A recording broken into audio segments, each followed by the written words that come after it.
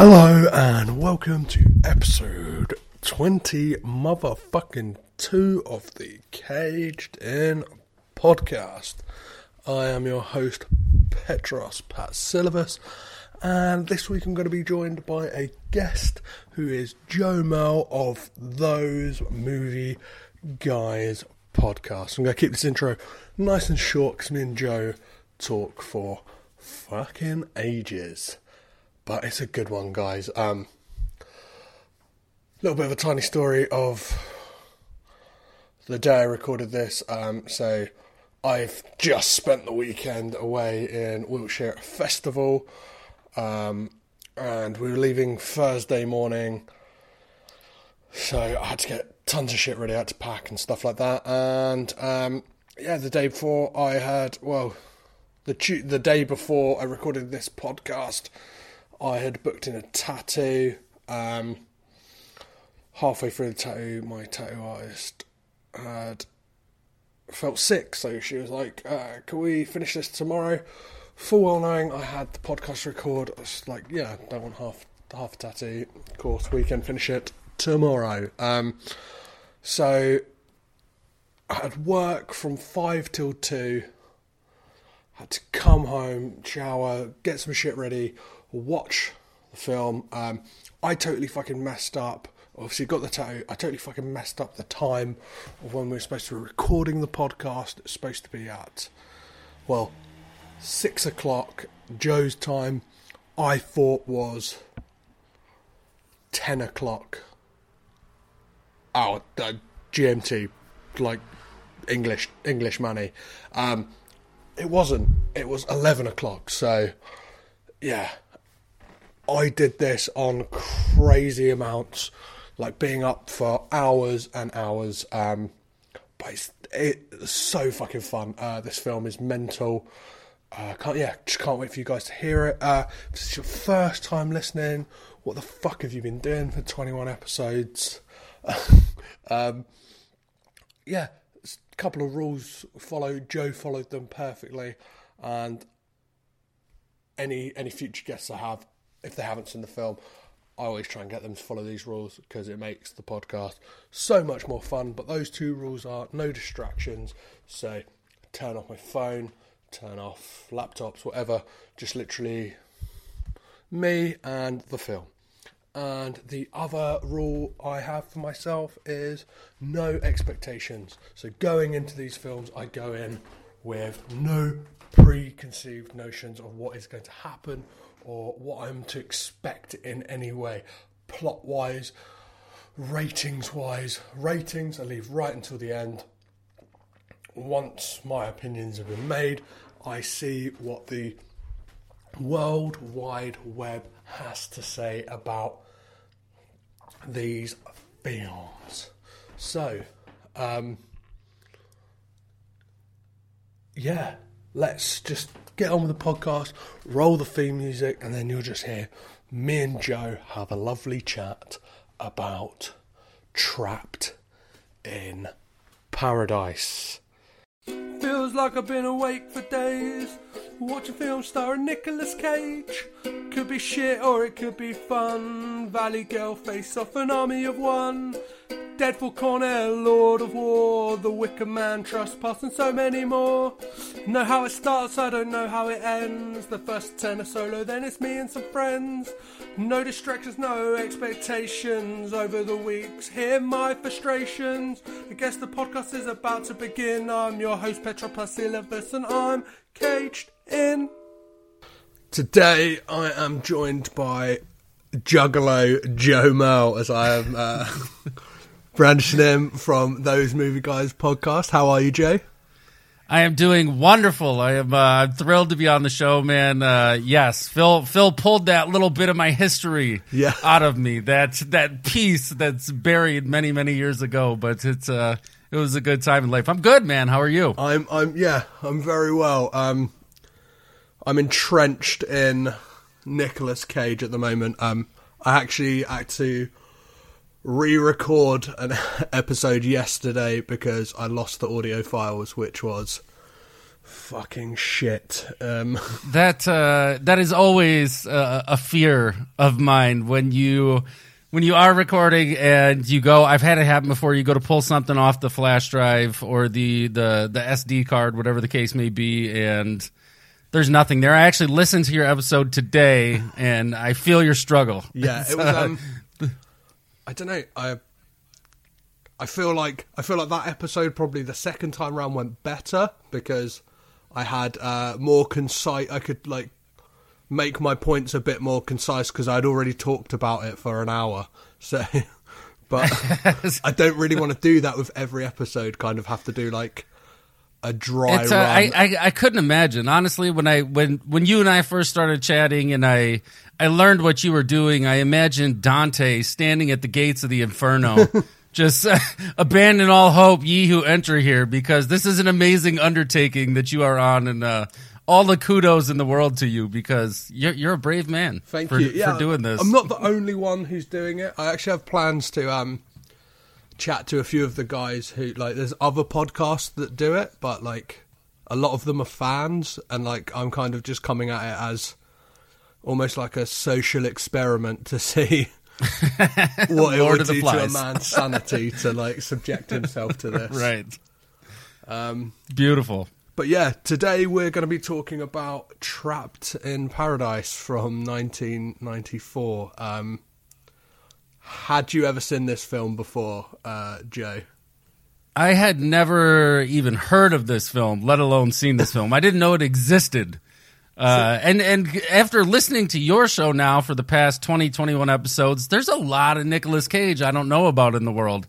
Yeah, there's some real gems as well. There's some I have like watched and I've been like, wow, why have I never heard of this? Like Red Rock West.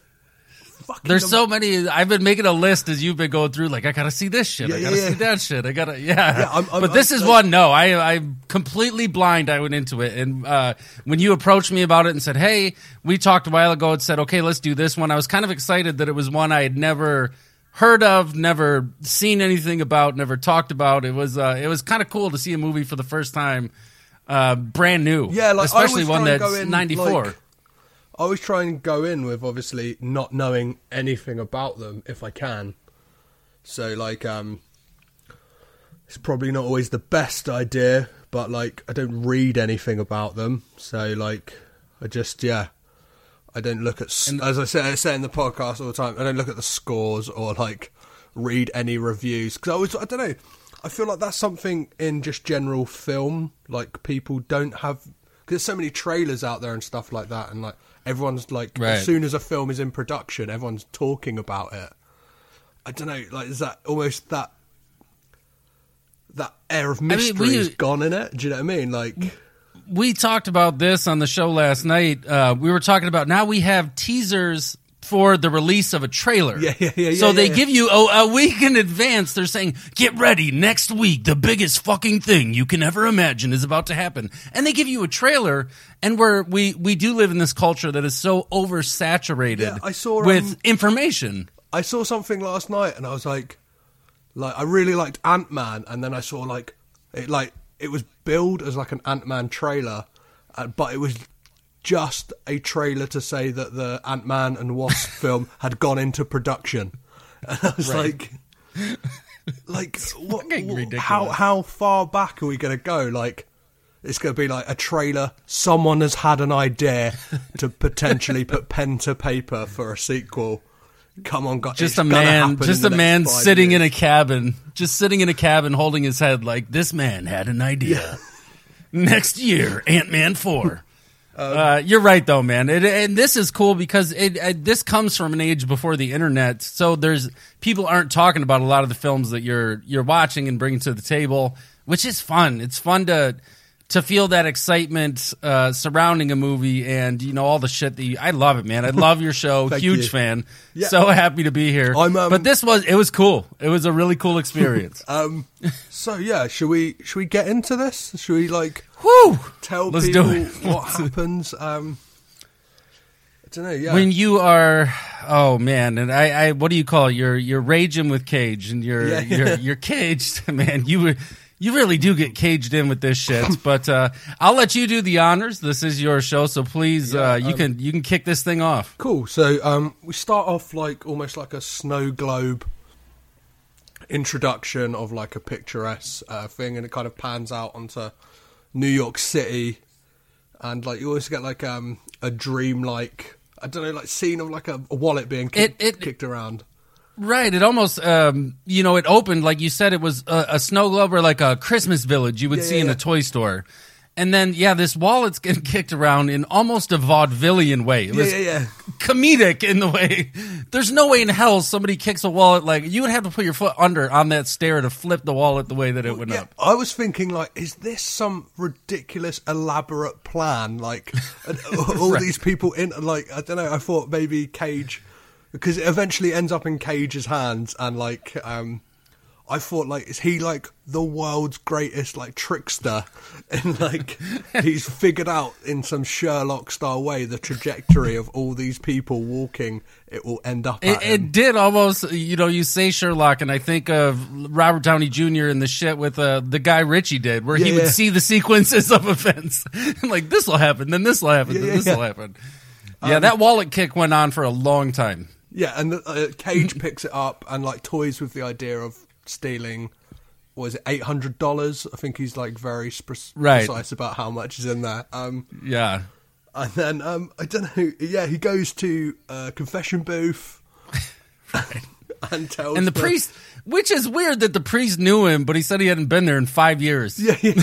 But he knew him by his voice. But you haven't been here in 5 years, but I know you. So we see Cage on the. We learn very quickly that he's a man divided. Yeah. Two lives, and but I did write down who carries $800 cash around.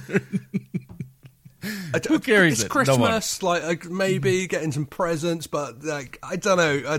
I totally. And it. Yeah. In this first like 20 minutes, everything seems to be.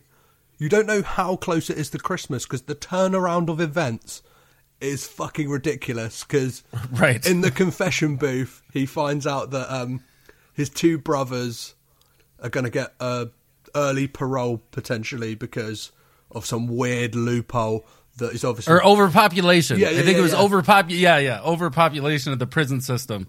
And... So his two brothers, Dave and Alvin, you've got John Lovitz and Dana Carvey, which caught me completely off guard. I was like, wait. My girlfriend walked in halfway through and was like, none of them look alike. Like, they do not look like brothers. Like, not even remotely close. Yeah, like... So these two are on the brink of getting released due to overpopulation, and I think Cage kicks the door in to the confessional or rips it open and grabs the paper, the newspaper. Yeah. Where his the priest like is more concerned with a crossword than he is with actually like the sins of the masses. Like, I don't remember because he asked him for a word. Like, how do you spell that? Yeah. And how do you spell that one? Oh, that might be 12 down. I'll just quickly jot that one in. Yeah. So on my notes, I've got obviously. We then get a scene of the parole hearing of the two brothers. Holy shit! And we get to see Dana Carvey doing the weirdest fucking thing with a jawbreaker. I think. Yeah. Yeah. It's fucking weird, man. And we realize quickly that these two are idiots. Yeah. Very unintelligent. That is exactly what I've got in my note. Like, just a pair of idiots. Like. And you're right. How these three ended up together, I'll have no idea. And then the court releases them into his custody. Yeah. They say, my mind was blown when, like, because I thought with that parole hearing, like, surely they thought they don't belong in prison. They belong in a mental institute because they are fucking crazy. Like, you've obviously got Dana Carvey doing his crazy shit with the jawbreaker, and then is it John Lovitz? is just talking about like reptiles and stuff like that, and just having a reptile brother. Yeah. Some real weird shit that you have no idea what he's going on about. I think they just they confuse them into letting them out. Like, that's what I gathered from it. It's like the parole board were like, I'm just so fucking confused. These guys. I wash my hands of it. I'm fucking done. Like, go out into the world. And Dana Carvey somehow... So we learned quickly that Dana Carvey's a kleptomaniac. Yeah. Steals everything and somehow steals the necklace or the brooch or whatever it was. Like a tie pin. Yeah. Cause off one of these dudes. Bill's there to pick them up, like, when they get out of prison, and... straight away, like, I've written down, like, there was a line that just stood out to me when they're talking about ring dings and Cage. I wrote. He says, like, just the cadences in his voice in this film, like, his accent just takes a left turn somewhere else. It's never consistent. It's never consistent. And he says a line like, we'll get balloons and a puppet show or something like that. Like, that was the first thing I had written down. So I wrote down a list of Cage quotes. And he's like, you want the puppet show and the ring dings. As they're all in this piece of shit car together. But yeah, and speaking of the dialect and the voices, Dana Carvey's voice throughout the film, I don't know where he was supposed to be from. Or like... I think there is a big issue in this film with people with, like, mental handicaps. Like, the portrayal, like, he's obviously, like, his character almost seems borderline, like... And they were very liberal with the term retarded. Yeah, definitely. Yeah. And just that, like, the portrayal of, like, as I said, like, mentally handicapped people is like, hey, they're funny, let's stick them in, like... Right, it's normal. Just let him go about his day. But yeah, Cage is he is Nicolas Cage. You have these bursts, these starbursts of moments where he just cages it up. He is growing at this time into it's so weird, such a weird dude throughout the course of this film. So they're all in this car together. Cage kind of expresses to them, like, I'm giving up this life of crime. John Lovitz is a piece of shit. I just, every time I see him, I think of the one scene he's in The Wedding Singer, and I can't get it out of my head. What's the line? He's just got that amazing line. He's like, he's losing his mind, and I'm reaping all the benefits. And, like, just the curtain coming across. He's the schemer of the three. Yeah, definitely. And we're introduced.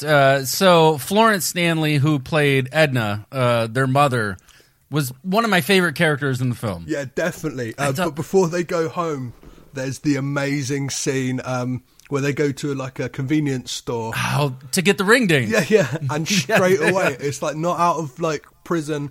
5 minutes, they're back to their old ways. Like, Dana Carvey's, like, got his hands in the till, just loading up his coat full of money, like, anything in sight. Like, they make a run for it, and then probably one of the most genius moves I've ever seen, where Cage pretends to be, Bill, as his character's name is, pretends to be a cop. And we just, like, from a different city. Yeah. He's like, I'm from the like, I'm from a different area. Right. And he says to I've been chasing these guys. Go get your car, rookie. Yeah. Go get your shit. I've got the mayor up my ass because of you guys. Like, stop jacking off and get the car. Bag these two up. Like, it's amazing. And Dana Carvey's so weird about stealing all that money, though.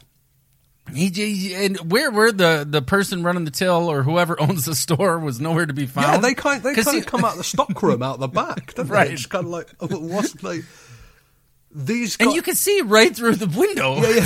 Dana Carvey. These three guys though seem to have, like, the best luck in the world, or they are, like, in a world populated by morons. Because absolutely. At any turn, things can go in their favour. It will. Even though, like, you shouldn't like these guys, I thought. Like, even from these early stages, like, I should not be rooting for these, like, scumbags, basically. But in a way, You are. It's and even after there's a great scene right after the stuff with the store where they're out in the car together and Lovitz is standing outside the car and Cage is or Bill's talking to him and he's like he gives this crazy face and is this one of your elaborate schemes? I know it's he's just a fucking maniac. They're all so unique and no way brothers. Yeah.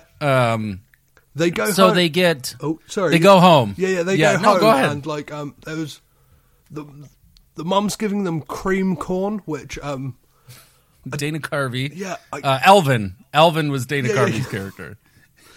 And like the thing is, like I had to write in my notes every time I see cream corn, I just can't help but think of Twin Peaks. Like it seems to be a weird thing about this podcast. I seem to make loads of Seinfeld references and mention Twin Peaks, which obviously this film will be another reference to that, right? Because Madge Mick is in this film, who was amazing as Shelley in Twin Peaks. Yeah, exactly. Yeah. But yeah, they kind of dupe the mum with a letter from their supposed like friend who lives in Pennsylvania who is sick and his daughter won't come. Oh no, yeah, the friend's daughter lives in Pennsylvania and they want to go visit. So this her. was a guy they knew in prison, and it was great. John Lovitz. So when he first gives Nick Cage or Bill the letter, he throws the shit out the window and he's like, "Don't worry, I've got another one. Yeah. Like I transcribed it for you." Because he knows how much like he knows how how down he is on their schemes and their plots. He's like, I've got a backup plan, right? I've got it all figured out. Yeah, and the Florence Stanley though, I couldn't put it together for the longest time, and I was like, who is she? Who is she?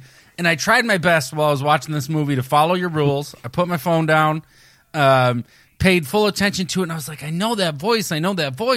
And she played the Grandma Ethel in The Dinosaurs, the Jim Henson. Oh, yeah. And I was like, that's the voice. That's who she is.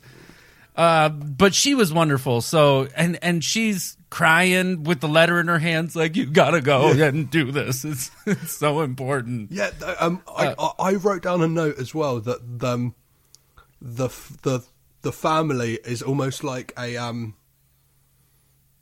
toned down version of the Fratellis from the Goonies, like because you've kind of got shit, yes, you've got like the brother, obviously, like Dana Carvey's character would be their sloth, but like no, right. like do you know what I mean? Not physically handicapped, just a bit like kind of he's on the autistic spectrum, definitely. He's different, he's different. And then you've got like the kind of dim, like I don't know, it kind of had that vibe. It's something about like her kind of, she's kind of proud of them, but at the same time like she's like she almost like if she was younger she would be in on the scams as well. Like I kind of have that vibe and from her. she made it pretty clear. She said I loved it when we had all the VCRs and flat screen TVs. And he's like, Ma, you know all that shit was stolen, right? Yeah. All the people they belong to probably love them as well. Like, right. That was a good line. Yeah. So they, so at home, this letter, and Cage is out. Bill's out. He's like, I don't want any part of this. And then Dave, Frippo, the John Lovitz character, comes up with another scheme. Got to keep scheming them to get him down there. And really an elaborate, you couldn't get away with that shit the way they did in 94. There's a sniper on the roof. Like that doesn't. And it's like it's just amazing coincidences because as they like kind of they turn up to his work and say like, they found your wallet like at the crime scene at the convenience store earlier. We gotta get out. We gotta get out of town. And like there's sirens going. It's like have they got a couple of cops on the payroll? Like how are they? Right. Like I don't know. Does he work? He seems to look like he works in a really fancy restaurant. But is it really in a rough neighborhood or something like that? It just happens to be sirens going off, like. And the fact that Dave just starts eating the bread off people's plates for no reason. Yeah, it's kind of a bit like John Belushi in Blues Brothers, you know, the scene in the restaurant, like that kind of like absolutely scumbag brother who would just like eat off of other people's like tables and not stuff think twice about it. So this sets them on the road. I believe, I would assume, where the title comes from, sets them on the road to paradise. Yeah.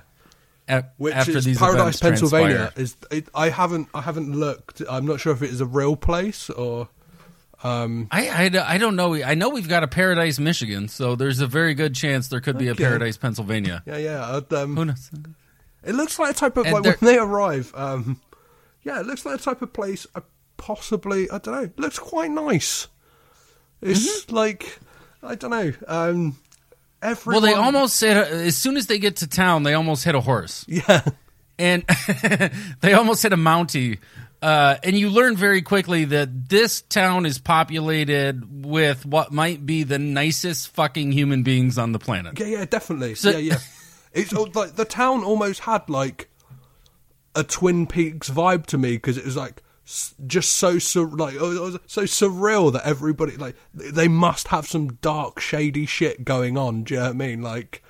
Because something behind the scenes, because it's too perfect. No one could be this nice. Like you've kind of got the dim-witted Pleasantville, or you have the Barney Fifes of the world. You've got the dim-witted like deputy who's just the sheriff's son, and like they're very quick to say like, "Don't worry about him. He's a retard," like kind of thing. Right. Like, again, they really do throw the word retard around. And they're like, it was probably his fault. Like, you guys did nothing wrong. Like, if you startled the horse, it's his fault. He's not got two brain cells to rub together. And the weird thing is that Dana Carvey's trying to explain himself. Alvin's trying to explain, like, oh, he just ran right out in front of me. Like being real weird and shit. Like both of those characters were on the same level. Yeah. The guy, they were right there with one another. So let's see. Bill asks the sheriff. He says, like, "Oh, do you know Sarah Collins?" Is it Collins at this point, or it's?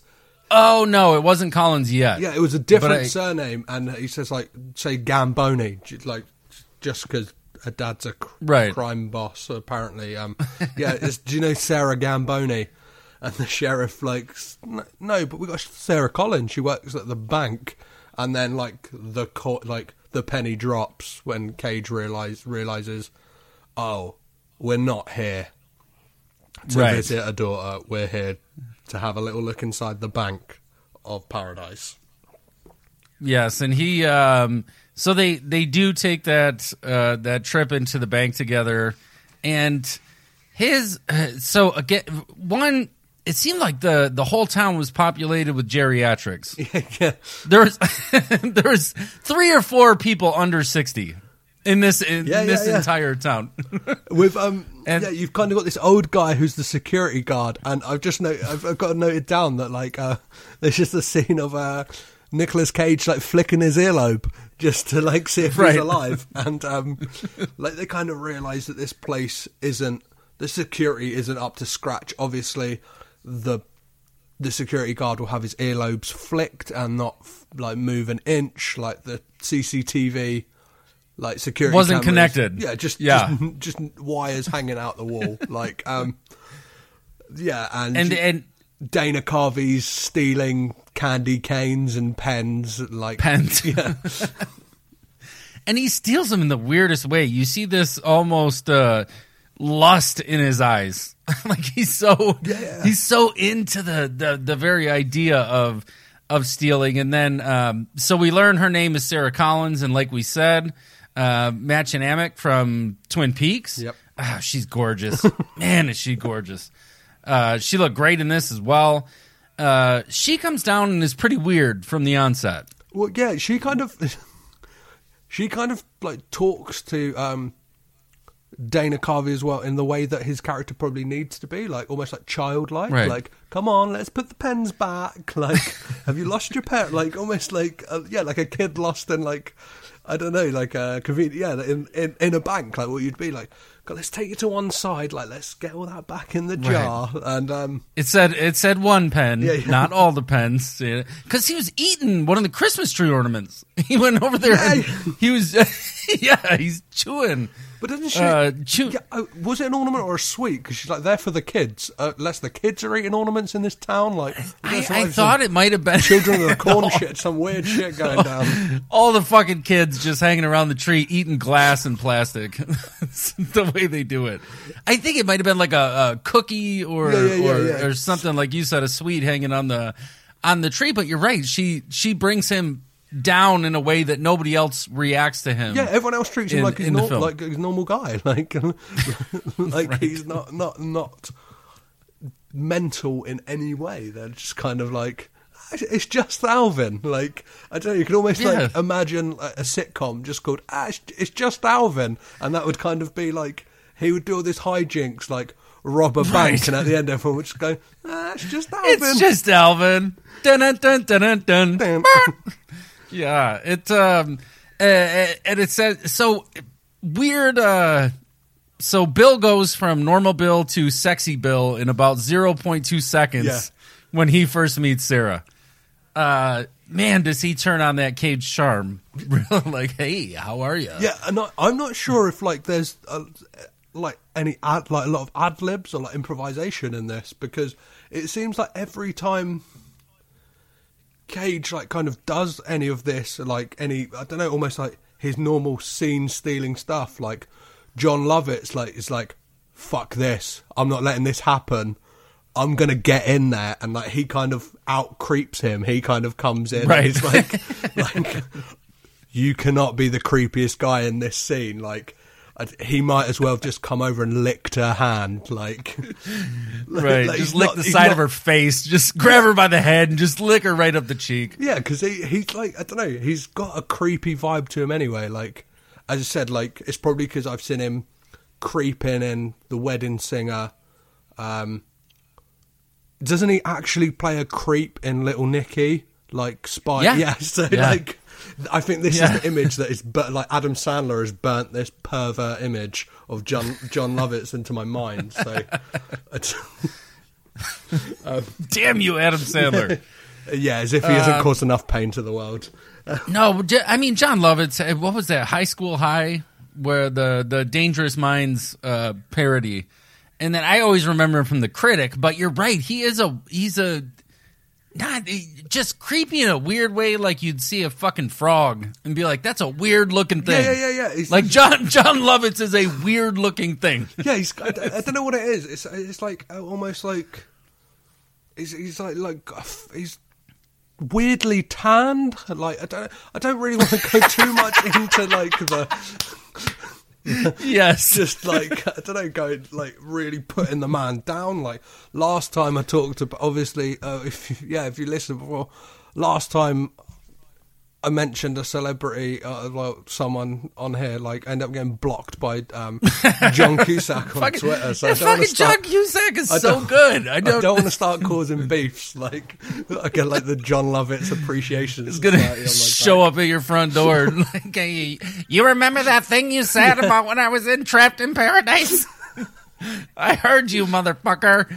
Let me in. I think that's when you know you've made it. Surely, like right. Load of pitchfork wielding nutters. So, but you're right. Cage tries to outcreep Lovitz in this.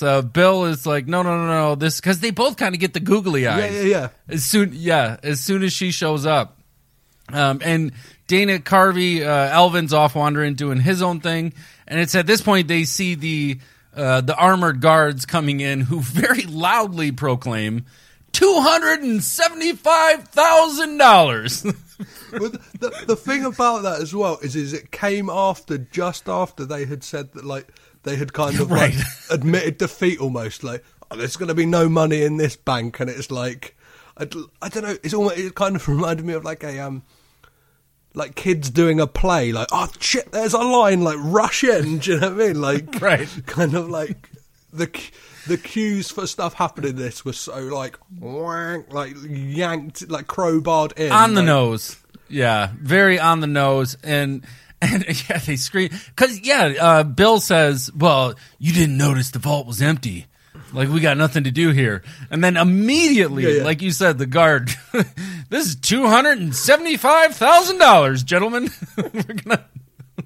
And then they go out to the car, don't they? And there's there's just loads of guns. It's almost like I'd say it's the equivalent of the Fear and Loathing drug scene, but just like guns in the trunk of a car, like right. And what's the name of the guy they got the car from? Fast Eddie. Fast Eddie. Yeah, who sounds like an amazing, like I don't know. He sounds like a B character from like The Sopranos or right. Yeah. Good. But I think leading up to it, Bill even says he's like, man, if I had a gun, I'd be in there right now. And then, Dave responds. He's like, well, what if I told you there was a trunk full of guns? And then they drive off to a small kind of back road area, pop the trunk, and there they are. Guns for everybody. But in order to do a good stick-up, they don't only need guns, they need ski masks. And the scene with Dana Carvey and the Captain Crunch, with Alvin and the Captain Crunch, that was weird. Yeah. it was bizarre. And just all the stuff that's pulled out of his jacket, because he's kind of... They're obviously getting supplies to do a robbery, and he can't help himself, so he's just loading up on all manner of shit inside of his coat, like scarves. Yeah, just he's like, we're about to do a bank job, and you're gonna get us pinched for hats, like a couple of bobble hats and shit like that. And it's probably best to mention the two guys who run the shop. What is it? Ed and Clovis. This is our introduction to these two. And they are, again, another mentally handicapped character. Clovis is, man, is he slow. And we'll get to it as we progress through the film. And the glasses that Bill picks out. Oh, yeah, they make Bono from U2 look like he's a he's a sane guy. Like the weirdest glasses I've ever seen. Yeah, I need these too. Yeah, gotta do this. Yeah, he makes a point, doesn't he? Of like at the end, he's like, "Oh yeah, no, obviously these right. How much do these cost? Fashion, right." Because this is the icing on the cake right here. Is these glasses? And then they go then it's go time. It's fucking bing bang bong. Get the money in the bank, and it's amazing because, as you said, everyone in this town is so nice. So as soon as they go into the bank, they're like, "This is a stick up." You have the bank manager's wife just automatically going, yes, come on guys. Hattie Anderson was her name. Like, played by Angela Patton, and she's hiding behind that guy. Yeah. So you hear this voice, and then she's like, but she's very forthcoming to come out and just be like, it's Christmas Eve, do you guys want to do this? Like, let's gotta pump the brakes. Right. Like all these lovely people want to do stuff with their day, like, let's not do this. She's so polite. She's so polite about the entire thing. And they quickly realize that the only person who has the key to the bank, Clifford Anderson, Donald Moffat, who I like a lot, great actor, he's not there at the time. Yeah, he's having lunch in a diner across the road, and the only way to get him is... They say he's going to be on break for 45 minutes, so it's the only way they're going to get him to open the vault is to... And Dave says, let's just wait. Yeah. Let's wait it out. Let's see. But we'll wait for him to come back. He goes to get the keys, picks up Dana Carvey on his way, and I've just written here, no one in the street notices the guns. Like nobody bats an eye. Nobody's like, I don't know, yeah, like a guy in a ski mask with like a shotgun crossing the street. Yeah, these aren't pistols. Yeah, they're not carrying handguns. They're fucking 12-gauge long barrels.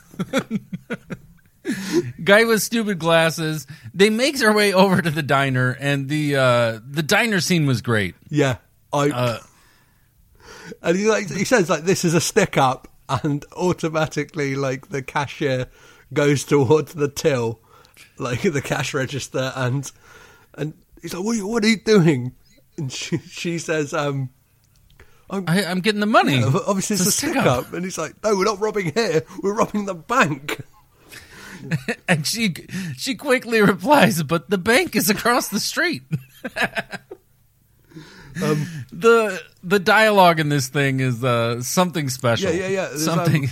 Alvin's up to his old tricks. Just he hands over his gun to like a patron of the diner just so he can have a bite of his food. And tells him he's going to put salt on it. It's like, could always use a little extra salt. Then he's standing there with a spoon in one hand and a shotgun in the other, getting ready to eat. But I give Alvin credit in this scene because he does say, well, they could call the cops. Yeah.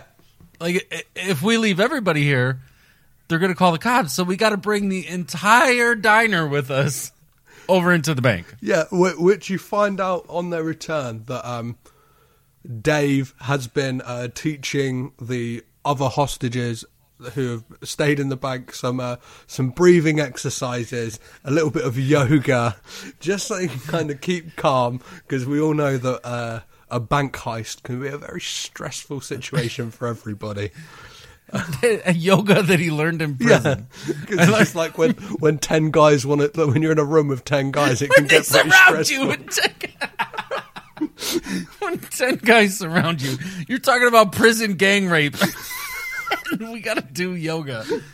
So yes, and he's teaching all them, and they eventually all show up, and he gets pissed. He's like, "You just made this stressful again. I finally got them all calmed back down to where they need to be." So now you've got essentially what I would think is half the town in the bank, and we didn't mention they all keep bringing up that Winterfest is going on. So this is a big thing for the town. A lot of outsiders coming in. They never expand upon what this festival actually is. I don't know what it is. Like, I reckon this is the shady, dark secret of the town. Like, it's some it's some kind of Wicker Man shit. some sacrificial burning. Pagan rituals. Yeah. Fucking cutting goats' throats and drinking blood, sacrificing virgins. Yeah, everyone's naked in the town square. All the old people. Ass naked, covered in blood.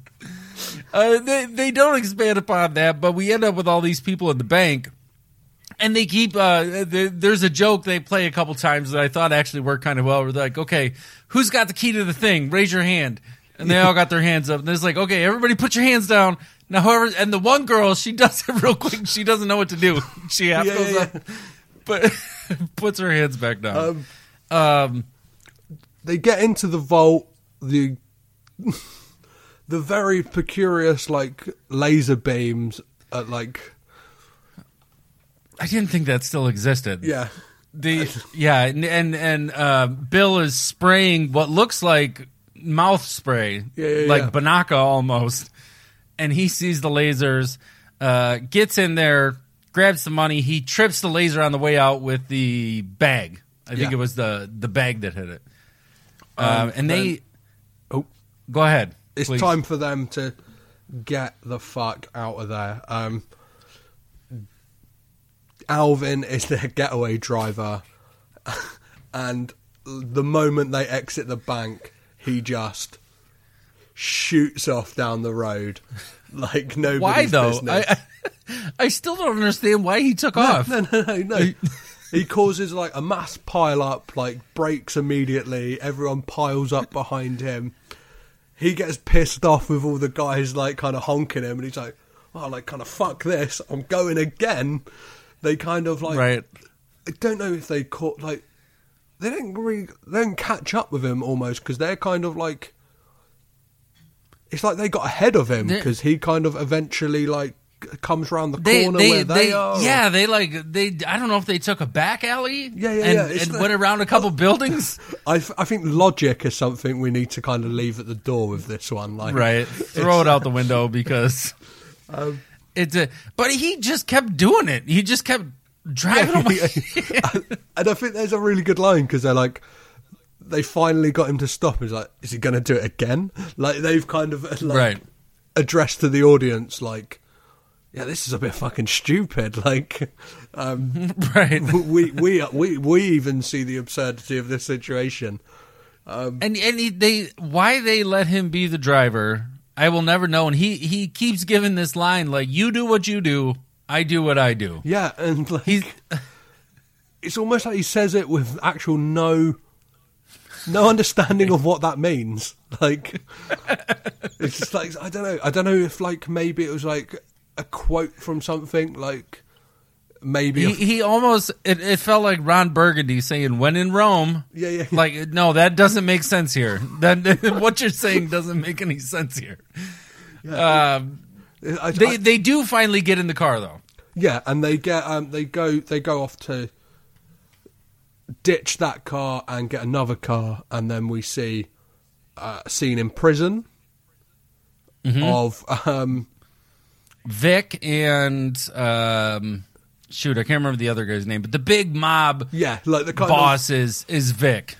All the guys, and we've conveniently like see a moment of everyone's kind of geeing Vic up, like, tell us your famous story, tell us the bank story, and it's he says it quite poetically. He kind of were looking at this guy like he was preaching the gospel. Yeah. This bank is like an orchard, and instead of apples, it is fine, like silvers and golds. Like, I don't know. Oh, Vic, you say it the best. Tell me that story again, Vic. Yeah. And then some like kind of, I don't know.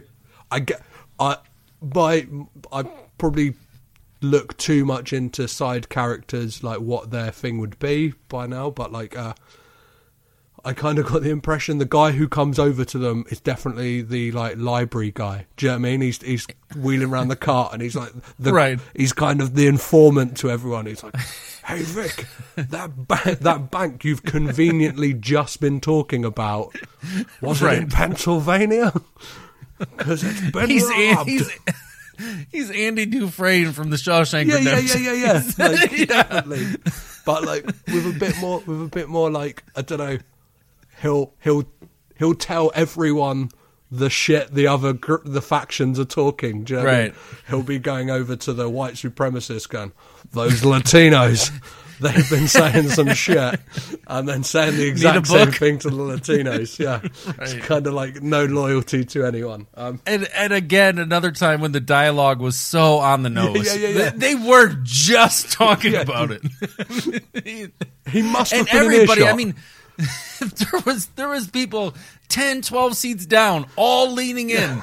They all had their ears into this great story about the bank, the famous bank on the hill that the money flows like wine, and it's ridiculous. So, and like instantly, all they can think about is the two brothers, Alvin and Dave, and there is a flash. They show you an image of them at their parole meeting, which, like, is not a memory any of these guys would have had because they weren't there. I didn't understand this. It's like, how all you needed to do was put those two in prison outfits and a grey wall, and just had that shot, and that could have been the memory.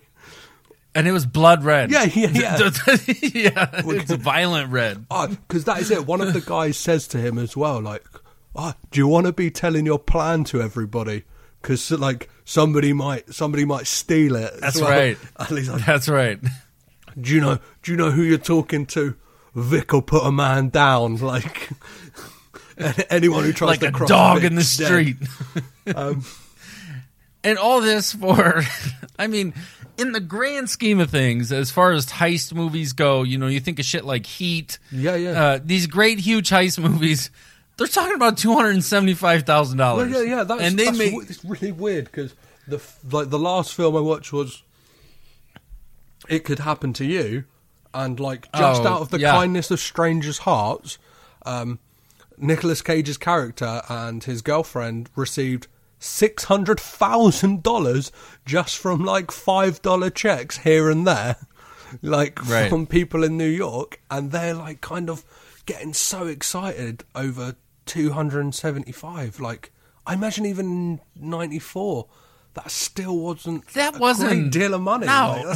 Like, I don't know. That's maybe a house, but like split 3 ways. Like, they're going to give their mum a bit as well. Like, not even. Yeah, like she needs those TVs and VCRs, and I mean, we're right around the corner from DVDs in '94. It's coming. She needs it. Yeah. So these guys all in jail, like you were saying, and he determines that this is worth breaking out of prison for. Yeah, this bank, because that's logic, right? I mean, that's what you do. Yeah, and then we get like the FBI turn up in Paradise, yeah. And like again, we've just mentioned it was $275,000. I thought the same exact on thing Christmas like Eve. They've got the high school gymnasium set up like home base. Yeah. Maps. Maps everywhere. At least 40 agents all over the place. There's serial killers out there that need your attention. Not getting this much attention. This. Yeah, definitely. I do love me some Richard Jenkins though, who plays the lead agent. He's fantastic. Yeah, he's amazing in this. Like, I fucking like just the lines he has got in this film are amazing. Like, he's not in it a lot, but the moments he is on screen are just fucking great. Like, beautiful. Just so pissed off. He's just like, you can tell he doesn't want to be there. He would rather be at home, like, I don't know, unwrapping some presents, eating some giblets or something. Like, he does not want to be in bumfuckville, fucking Pennsylvania. And they do, and by this time they've made it a point to say this is Christmas Eve. Yeah. So by this point in the film, we realize it's Christmas Eve. And I think they already established that it's the worst blizzard in 17 years. Yeah, I think that's in this scene, and they're like, we'll catch them. Like, we'll put APBs out. We'll like, we'll definitely catch them if they're trying to escape, especially if they're going north. And he points at the map. Yeah. And cut to the guys in the car, and who the funk it? They're heading north, like in a very roundabout way, which brought about one of my favourite moments. Please, of the film, where Alvin says, like, I followed the map perfectly. It said, like, because they're kind of confused of like, where are we going? I'm pretty sure we passed that farmhouse, and he's like, I followed the map. I took the 4 lefts, and he's like, 4 lefts is a fucking circle. Yeah, and they're just kind of like cruising down the road. They see a police car behind them, and Dave's like, "It's fine. We're just 3 guys driving a car in a blizzard. Nothing's gonna go wrong." The police car starts speeding up. Like, you think, shit, the chase is on. They think, shit, the chase is on. The chase is not on, but they wreck the car, basically. Like, and how the fuck they all walked away from that, I will never know. It's like some A-team shit, you know, like you could blow up a helicopter or like a tank, and the guys are just kind of dust themselves off. Like, close call, brother. Let's get back to Goon Central and wait for next week when we got to chase these crazy cats. Yeah, because they drove that shit off a bridge. Yeah, off a bridge. And it was a flipped 15, 20-foot fall. Yeah. Head on. And conveniently as well. Cage's reaction as he gets out of the car, he's just going, "Ow, ouch, oh, that hurt." Yes. And conveniently, a guy is there instantly. Like, again, if he was driving past, would have probably seen, like, do you know what I mean? The police car, like, I think he even asked, like, "Oh, what happened to you guys?" And it's like, well, we clearly fucking fell off the bridge, like, and he's like, pretty obvious. I got to take you guys home. Like, I take you guys home. I'm going to my aunt and uncle's. They'll look after you. Like, we're going to sing some Christmas carols. Like, we're going to have a lovely time. Get you out of the cold and into the warm. And I thought that, and I think Cage even asked him, like, "Can you take us this way?" And he says, No. That's it. That's when we learned all the roads are blocked off. Yeah. The blizzard has trapped them in paradise, hence the title, Trapped in Paradise. This, like, almost reminded me, I mentioned Red Rock West to you earlier. I'm not sure if it was on air or off air, but that has a similar thing. Like, it's almost that thing, someone just desperately trying to get out, and there's just so many things maybe, like, not necessarily explained in the plot. Like, this is perfect, there's a blizzard. That film is a bit more like, if he leaves the town, the film's over, so let's just shoehorn something in to, like, make him stay. But yeah, so they're trapped. Yeah, and they go with this guy. Show up at the front door, and bum, big plot reveal. They are at the home of Mr. and Mrs. Anderson. Yeah, who I thought that reveal was pretty great. I was kind of a bit shocked. Yeah, like, I was like, I really enjoyed that. Like, it was, and Cage's reaction is Cage's reaction to most things. He gets that crazy, stupid look on his face, like, "Oh my god, oh my god." Well, obviously he knows who they are. They do not know who the fuck he is, apart from... No, I mean, they are Ward and June Cleaver. I mean, they're the nicest, most suburban, well-adapted, beautiful people. Like, people like that don't exist. Yeah. Like you said, there's got to be something back there. They got a fucking S&M dungeon downstairs because nobody's that nice, but they invite them in. "Oh, come in, boys! You got to be so cold." Yeah, and there's kind freezing. Of like those moments where you think, "Oh, they figured it out." Because he's like, "I recognise you from earlier," and you're like, "Oh shit!" And he's like, "You were in the bank," and again you're like, "Oh shit!" And he's like, "Yeah, like this morning, like chatting to Sarah upstairs." Yeah, that's a very weird. Like, I don't want to know who's downstairs. Who's like, who they call, like, Jenny downstairs, who's like locked up. It's the fucking dungeon. Gimp from Pulp Fiction. Get the gimp. Yeah, release the Hattie, go get the gimp. So they're all invited in, and Dana Carvey, Alvin continues just to start stealing shit. Yeah. So a nutcracker, a tiny little nutcracker off the... Just anything. They make...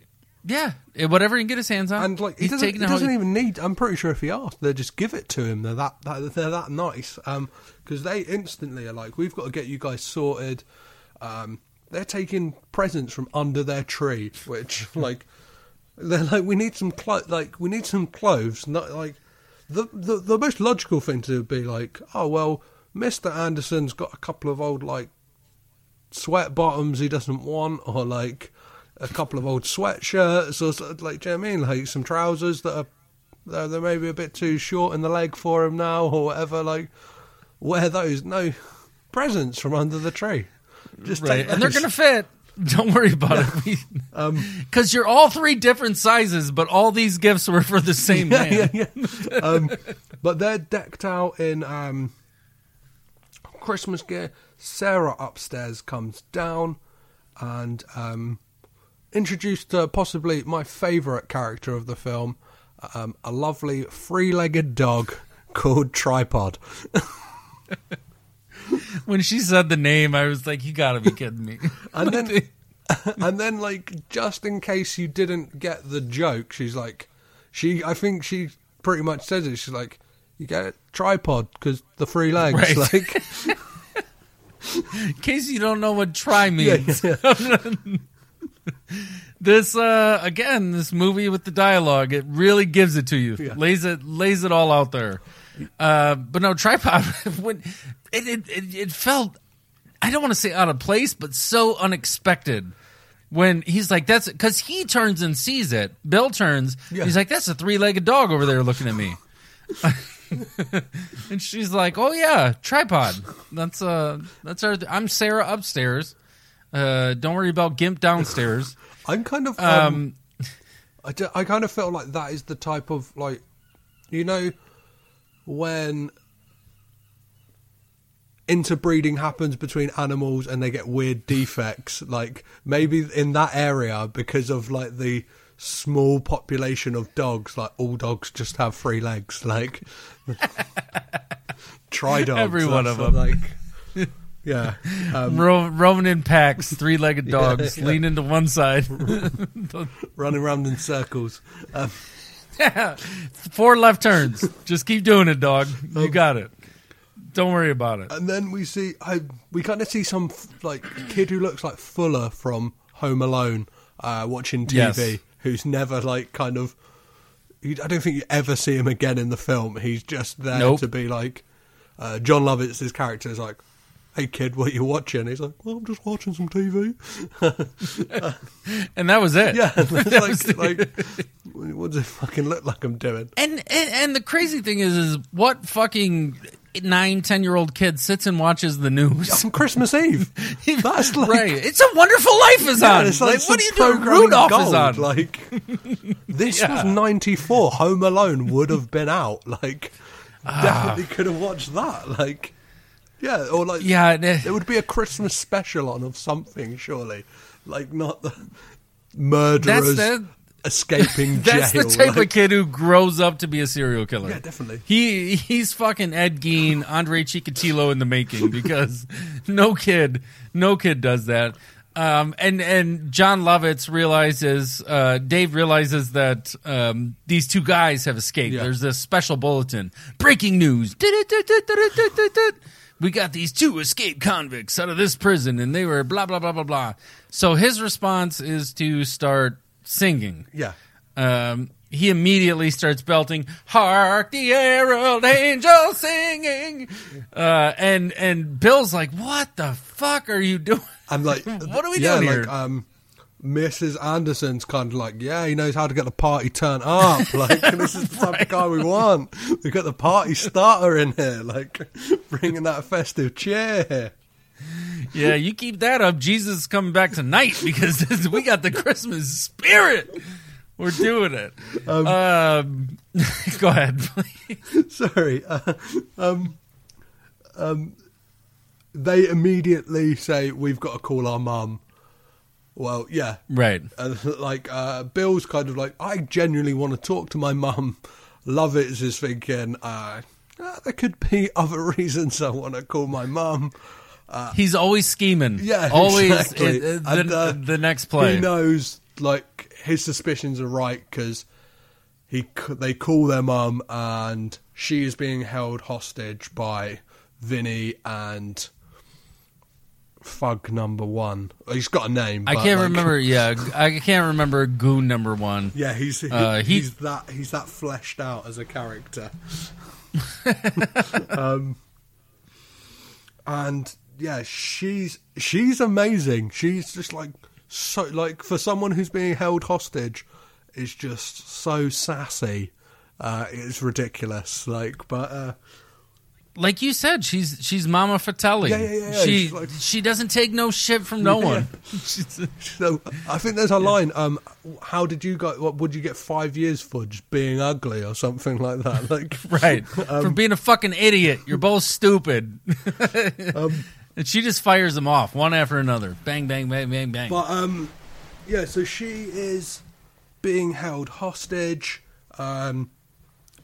Dave kind of tries to... Well, he's acting as if he's having a phone call with her, not Vic. Vinny. Yeah, he's like kind of Yeah. trying to show face to obviously the Andersons and Bill and Alvin, whereas we know he's talking to the man who wants that $275,000. That big money. That big money. And I love after their conversation on the phone when Bill asks Dave, he's like, "What in my?" Or no, when he says, "I love you," and Vic's on the other end, and goon number one is like, "Well, what did they say?" He's like, "He told me he loved me," and that was the extent of the conversation. Yeah, and that's it. The Mr. Anderson is explaining over dinner how, like, the robbery today would literally cause the closing down. Put the bank under. Yeah, because they're only a small bank, and because he knows all the people personally, he will give them a loan, just a shake of a hand. It was very reminiscent of George Bailey in It's a Wonderful Life. Yeah, like these are good people. I'm going to give them a loan because they're good people. Yeah, not... I don't run their credit. I don't ask them for a credit score. And this entire time, Bill's getting hit with the ghost of Christmas Past. You can see it. It's slowly transforming him into something else. Yeah, definitely. And the meanwhile, man, Elvin was doing some weird shit with the gravy. Yeah. When they're all at pouring dinner. pouring it, like...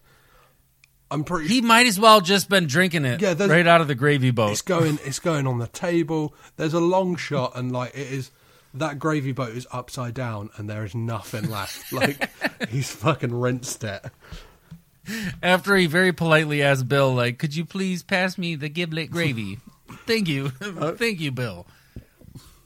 And there's mention as well over the dinner table that luckily there's one bus left to Philly. It's not where they need to go, but it's out of paradise. Right. So they, back to the mobsters, Vinny and we'll just call them the mobsters, I reckon. From right on for a little bit. I'm good with that. They're on their way to Pennsylvania, and the mum they've got the mum in the back of the car, and you can see that Dave got his singing voice from her. Because she's literally like a kid, like in that, like I don't want to go on this journey. Like she might as well be singing like, I know a song that'll get on your nerves. Just like kind of. Are we there yet? Yeah. Are we there yet? These two guys are putting up with her in the back of the car, and she just starts belting out. And if you're unfamiliar with her, but anyone listening has seen Dinosaurs. Grandma Ethel's voice is something very unique and special. And she's just silent night. Just she's going. She's doing her thing as they are on their way. I can't remember, when did they figure out that it was... Oh, no, because he knew where the bank was. And then they heard it on the radio or on TV that the bank had been robbed. So they knew where they were going. Yeah. Yeah, right, he knew the bank. It was the thing of legend, the story he had like professed. The Holy Grail. Yeah. We see Ed and Clovis in pursuit of the brothers as they're trying to get on the bus, and they kind of think that Mr. Anderson and them are kind of in cahoots. Like they have their kind of theories that they've cooked up after smelling too much, I don't know, propane or something like that. Yeah. And that motherfucker had the biggest chewing tobacco wad in his cheek I have ever seen. Yeah, the couple of crazy fuckers. And then yeah. I kind of felt that the next scene was pretty weird in that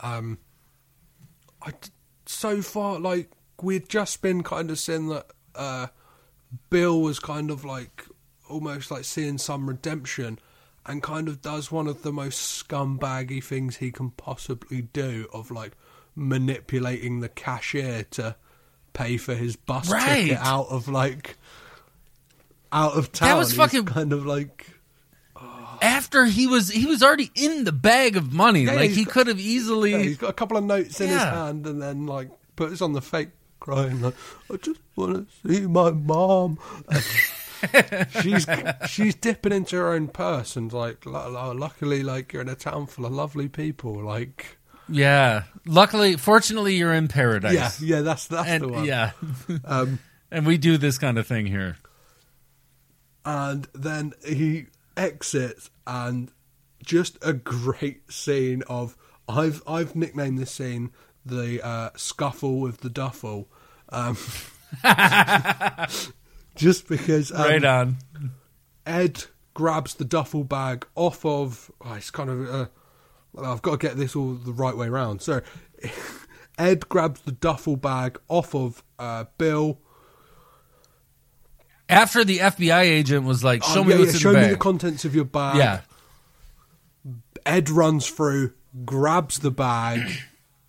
Hits him like a linebacker. Yeah. Yeah. And then does he grab Ed's gun or he grabs a gun? He grabbed Ed's gun, and I actually have it written down as one of my Cage quotes. He grabs Ed's gun and starts shooting, and then he's like, oh my God, there's a gun. Oh my God, there's a gun. I wish podcasts were a visual medium sometimes, just so we could show you guys how. Fuck. And now you've got all the FBI with the bag, and there was a lot of cops at the bus station. Yeah. They were waiting for something to happen. Yeah. There was at least a dozen agents and cops outside. See, I thought that whole like congregation of people outside the bus thing was some kind of like something was happening with like homeless people. Like, do you know what I mean? They were kind of being like looked after or something. Like, I thought they were going to try and sneak in with like pretend to be some bums, but. No, the bus station was right next to the soup kitchen. Yeah, that's the type of place paradise is. Right, they take care of people, man. That lady inside will give you all her money. Yeah, exactly. Just tell her you need to go see your mom. You go in, you get a bus ticket to wherever the fuck you want to go. Right. But they don't get out of town. No. Plan one. They don't get anywhere close. Bill's like, I've got a long shot, like to get out of town. We'll see how that pans out. And then we have the FBI. They have a couple of kids who are like, we've seen almost like the famous like Boys in the Hood line, like, you want to see a dead body? It's like, you want to see a dead car? Right. So they take them out. Yeah, they're like. And Richard Jenkins, like, did he high five? Like, what? He's like, come on, kid! Like, gives him a high five. Like, we're gonna nail these guys. Because that's what you do. And when you're an agent of the FBI, that's us. That's America, people. Fucking FBI agents high fiving kids. That's how it all goes down. And their plan is so their plan to go. Their plan go to get upriver. out of town is, please take this one, Joe. So they're going to go, because the roads are blocked, they decide to take the river. And I can't remember exactly how they get a boat, but like you said, circumstances in this movie, everything happens right for them. So they're in a boat, and they're rowing upriver. They're going, and they see a helicopter, which, again... For $275,000, that's a lot of resources going into finding these guys. The wages, I mean, you've got the wages alone right. of all these people getting paid has short. Like, I don't know how much. Like, I don't know how high up Richard Jenkins' character is in the FBI, but that's got to be some serious money. Like, I want to say he was the bottom of the barrel, and they were like, "You get this case. Yeah. You just get to go." Look. And he's like, "I'll take everybody with me." So you get these three guys in a canoe of sorts, a small boat. They're all rowing. They see a helicopter coming. They hit a log that happens to be in their path, And I've done a lot of canoeing in my life, a lot of camping. I've hit a lot of logs. I've never seen a human being launched 8 feet out of the front of the canoe from hitting a very small overturned tree. But Alvin gets thrown out. Again, the people of paradise, they show up to save his ass. The people of paradise who are old as fuck. There is 4 of them, and they have like a combined age of about 1,000. Like, they are so fucking old. Like, and they create a human chain from the shore. I thought that was going to end with not 1 casualty, but 4, because those people could, like, those people were that, like, they were old as fuck. Like, that little kid's at home watching the news, and they're like, breaking news: 5 geriatrics died in the river today, all swept away. Just the thought of like water temperatures that low would like fucking just give him like a heart attack, like let alone get him in there. Because everything was, and I will tell you, I've done I did a thing for the Special Olympics a few years ago where we did a polar plunge, where you jump into the ice water and you raise money. Yeah, I mean, it was great, but you hit water that cold, it immobilizes you. You're done. There's no coming back from definitely. that. Yeah. But you're right. These people, that guy, I'm pretty sure the one guy crawled in with a cane. Like, he went down the bank, and he was in there with a cane doing his thing. But they save Dana Carvey, they save Alvin, and again, they are still trapped in paradise. Every exit these guys try and take results in nothing but being stuck in this town. Yeah, one of these geriatric old guys is always like, let's have some soup and some like brandy. And she's like, oh, should we mix them together? And he's like, no, the brandy's for me. Like, I kind of felt like we went they up, like, take them. I can't remember the name of the characters where they all go back to their house. But if it isn't the most pristine-looking Christmas setting you have ever seen. Yeah, of course. Like, yeah, I mean, the stockings all over the fireplace, the wreaths everywhere and shit like that. And Bill is really kind of distraught over, is Alvin going to live through all this? And again, the people of paradise, I think the guy that was in the water starts doing mouth-to-mouth. Yeah.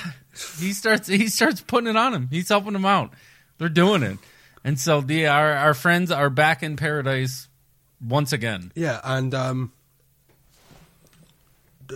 where do they... He lives. Spoiler alert. Alvin lives. Yeah, he spits out a whole load of water.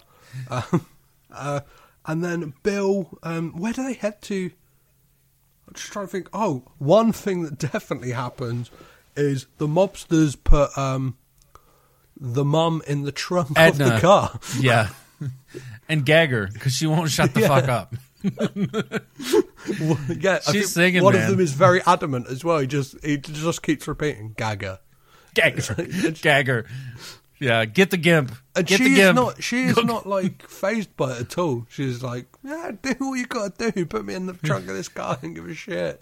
It's better than being in your company, you couple of bums.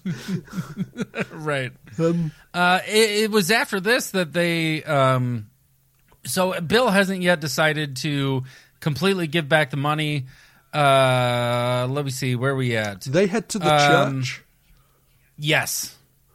And so the people of paradise are kind of having a, like, I'm not sure if it's like midnight mass or something like that, but they're having like a kind of bit of a church knees up the night before Christmas, like... They are the visual representation of the idea of community. Yeah, is what they're seeing. Yeah, definitely. Yeah. So they're all going to church, and Bill has a lovely conversation in a graveyard with Sarah, and she's saying to him, "I think you should I thought you guys had gone. Like, just get out of town." Like, she alludes to the fact she knows about the robbery. Like. His face looking through that church grave, when priceless. I mean, he looks so. A little bit of context: these characters have spent a grand total of 4 minutes on screen together. Yeah, and he's pining after her like Romeo staring at Juliet. He's you get the best Cage longing love face we've seen in a very long time. And you kind of get her talking about like how she wants him to leave town, like she wants to see the back of him. And he sees this as the opportune moment to try and like lay a kiss on her. Like, where did those signs come from? Like, where did you? I don't know, what vibes were you picking up from? I think you're a shit person. You've robbed the town I live in and like the people I care about. Oh, let's have a kiss. Like, it makes no fucking sense. And to give it to the writers, she does pull away. Yeah, and definitely. Yeah. And then I don't know. I thought this was a brilliant take. Like, we tried to leave by land, we've tried to leave by sea. Like, we will now leave by sleigh. Right. So Merlin, the horse, is such an amazing character. And again, they leave it to Alvin to drive. Yeah. Like, what? But he has some kind of horse whisperer bond with this creature. Well, he kind of like doesn't know what to say to begin with, and then like finds it's almost like the magic word. He's like, is it yo sesame? Is it like yeah? And then like it's gone. Like and possibly one of the greatest car chases I've ever seen, because it is cops skidding all over the place. Like it looks pretty slow as well. Like I put they're launching cop cars off of snowbanks into trees. Yeah, there is a few. This is another thing. It almost reminded me of Blues Brothers again, like of the kind of like way too many cop cars to just chase after like one car, and especially in this case, a fucking sleigh.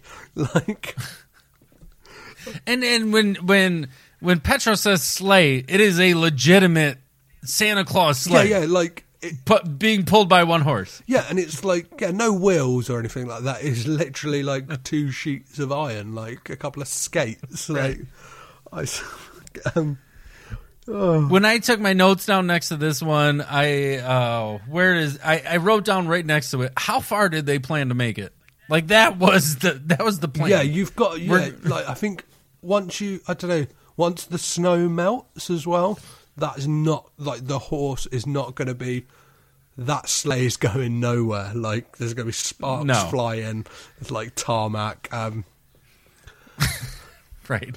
And then I've just got written in my notes here. Why is there a mentally handicapped cop?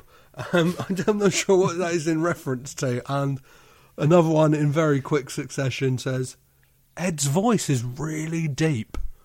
Like very. And Ed's our tobacco chewer. Yeah. Who he's always got a fat wad of Red Man in his pocket. So they they go to leave Merlin, and then again, how like fate is on their side because they go to hitchhike and instantly someone goes to pick them up.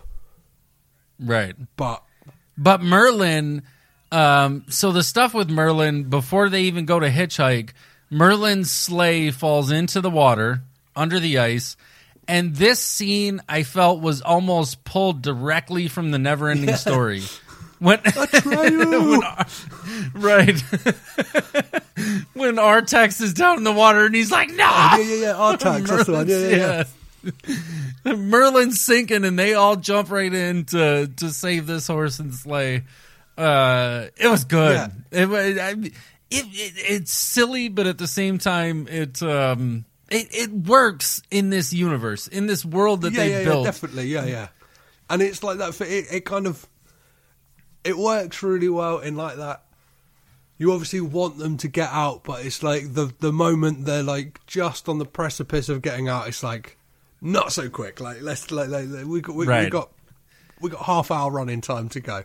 Let's. And speaking of run times, I mean, this thing is almost a solid 2 hours. Like it was. Yeah, there was a point. It was I not. looked at. how much longer have we got?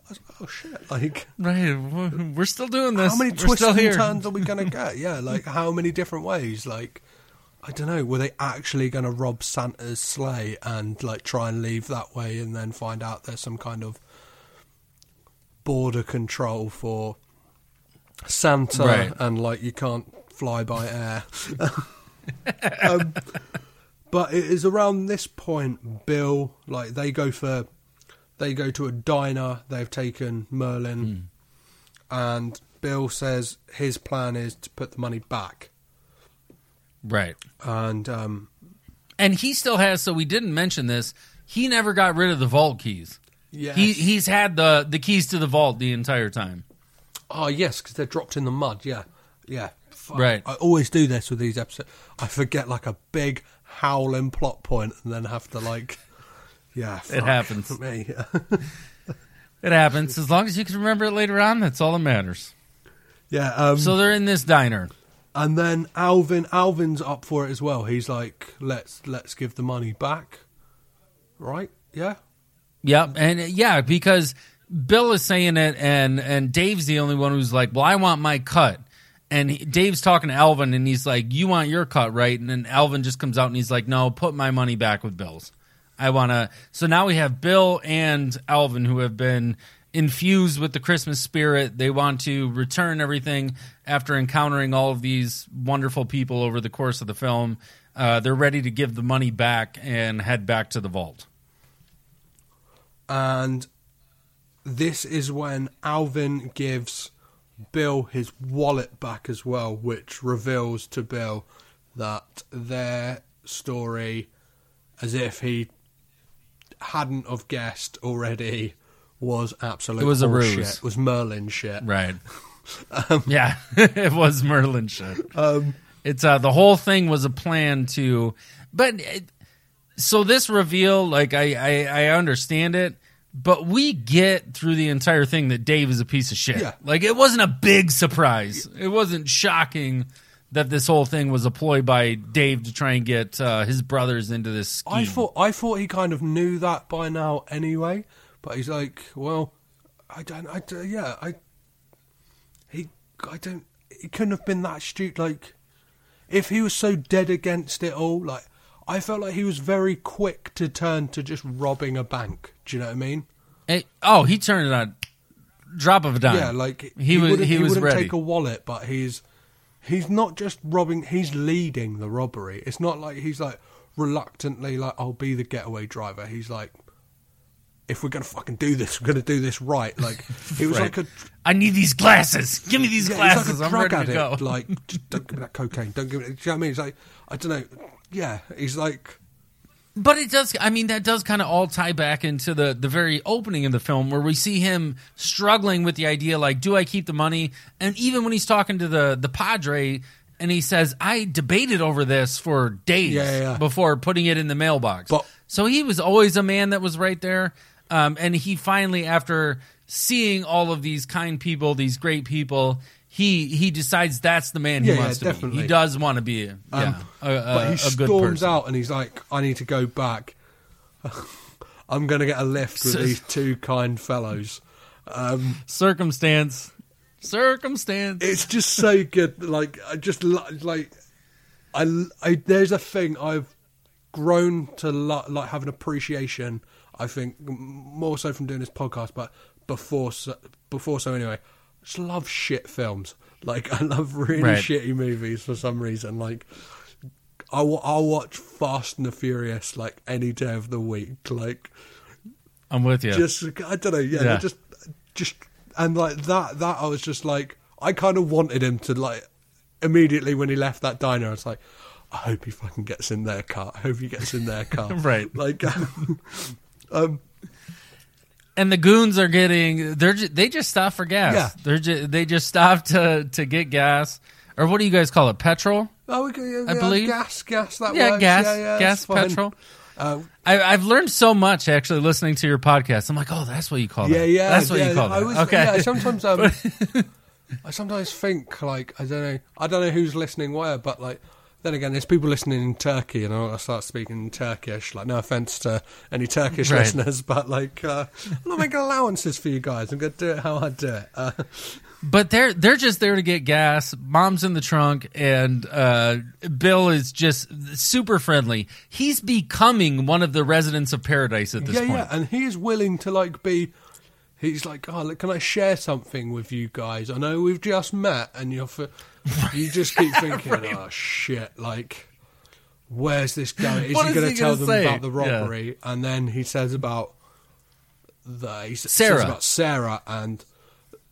The guy whose name we can't remember is her dad. Is it Vinny? Vinny's the dad. Vic is the dad. Yeah, Vic's her dad. Yeah. And the guy in the back has kind of got the face of, oh shit, like this is not the father-in-law. Well, they share pictures of their. He's like, oh, I haven't had a picture of a woman in my wallet for years, but I got a picture of my mom. Yeah. So let's have a look at this chick. Because they obviously want some confirmation that it's Sarah. He's like, obviously, you just said, like, I haven't got a picture of her, but I've got a picture of my mum. Is that it? I feel that's a pretty weird thing to do. Like, it very weird. I think, obviously, especially nowadays, like I don't know, with like phones and stuff like that, like you can, my mum's on Facebook. I can look at a photo of her whenever I like. I don't know, but the age of carrying, you think of the old films where they open the wallet and it rolls out, and you've got all these pictures of all your family, and all he has is a picture of his mom, and he was real quick. Like, let's show each other our moms. Let's compare. Yeah. Like top trumps. Like my mom's really good at cooking casserole. And like, what does your mom do? She's really good at cleaning. Let's talk about 10 points in cleaning. Like, like scores down the back. Do you have top trumps in America? Yeah, like that. But top trumps. They're like explain it to me. They're like kind of you'll have you'll have a card and it will be like muscle cars. Then there'll be like a list of criteria. So it'll be like horsepower and then like brake speed and like cool factor, and they'll have a score, and then you have to like go through with someone else and you split the deck. Oh, okay. Yeah. We don't have it, but I definitely understand it. So there was something we had in the when I was in the service, we had what we called challenge coins. And you carried, like, you had different coins for different statuses. Yeah. And if somebody ever put one on the bar, you would put yours on top of it and say, yes, this is. So it was a very kind of a mano-y-mano. Yeah. It's just like a kind of status it's thing. Like a card game. Yeah, like a kid's card game. They do like superhero ones and stuff like that. You can get all types of that type of shit. But that is besides the point. That was just a little tangent. But this was the mom picture. Yeah. This is what they essentially what you're explaining. Whose mum is better? Top trump your mum. Yeah, and also you said like top trumps probably wouldn't work in America now either. Anyway, like it's not a game that could be imported. Right. We don't have a top trump. That's definitely not something we've got going on right now. So yeah, and they instantly are like. Vic pulls out a pistol. Yeah, like, just, I'm gonna murder this motherfucker. Yeah, even before the reveal, the reveal of his mum, like he can hear the banging in the trunk of the car, and they're like, no, we don't hear anything. We've been hearing that all night. We've been hearing that. It's his explanation. He's like, you sure you didn't hear it? It's like. Boom, boom, boom, boom. Like, he just vocalizes the sound. It's amazing. But yeah, he bolts out of the car like as soon as the pistol's fired. They swerve a little bit and he just barrel rolls. Yeah. Fuck this shit. Yeah. And he very quickly meets back up with his brothers. His brothers, yeah, and they head straight to the bank. Yeah, they're in the sleigh, aren't they? They're in the fucking sleigh. And he's like, wait. Wait for me.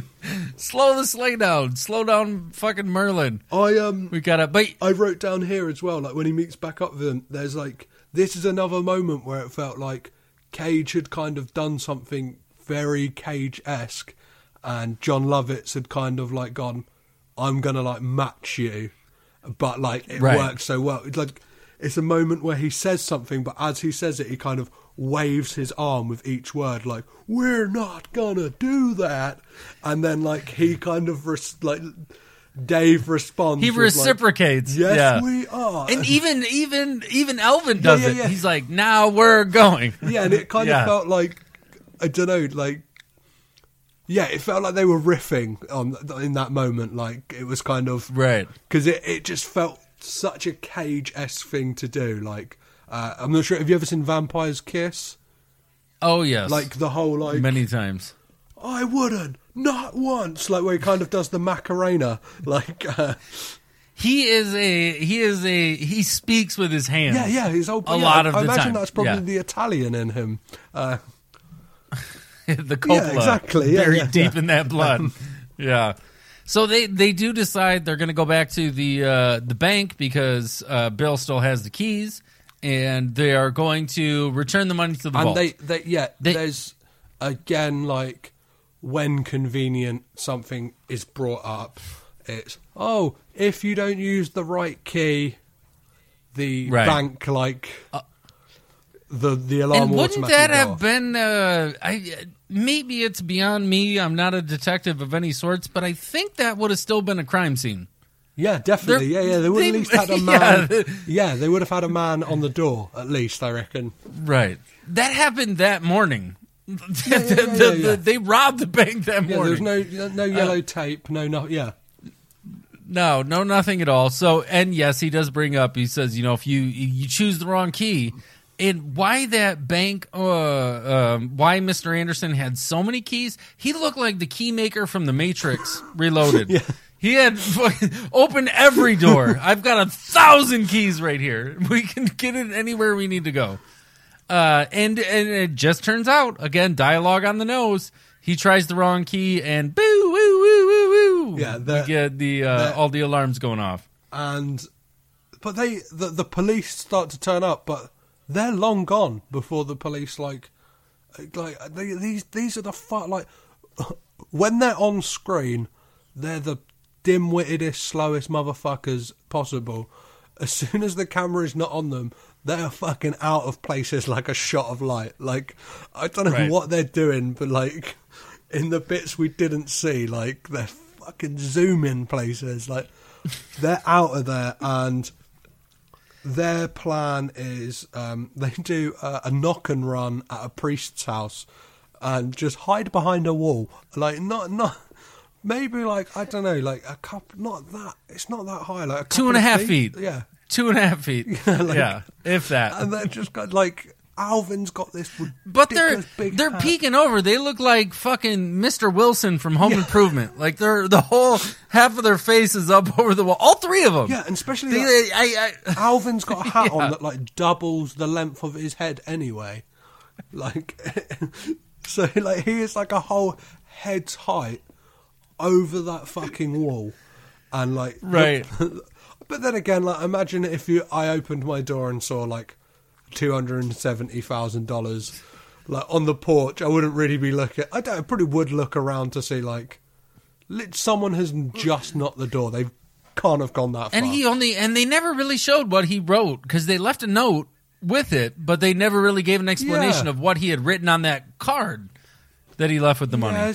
But he said, just, I don't know, give this back to the bank, fucking feed Oliver. I have no idea. Yeah, do what you got to do.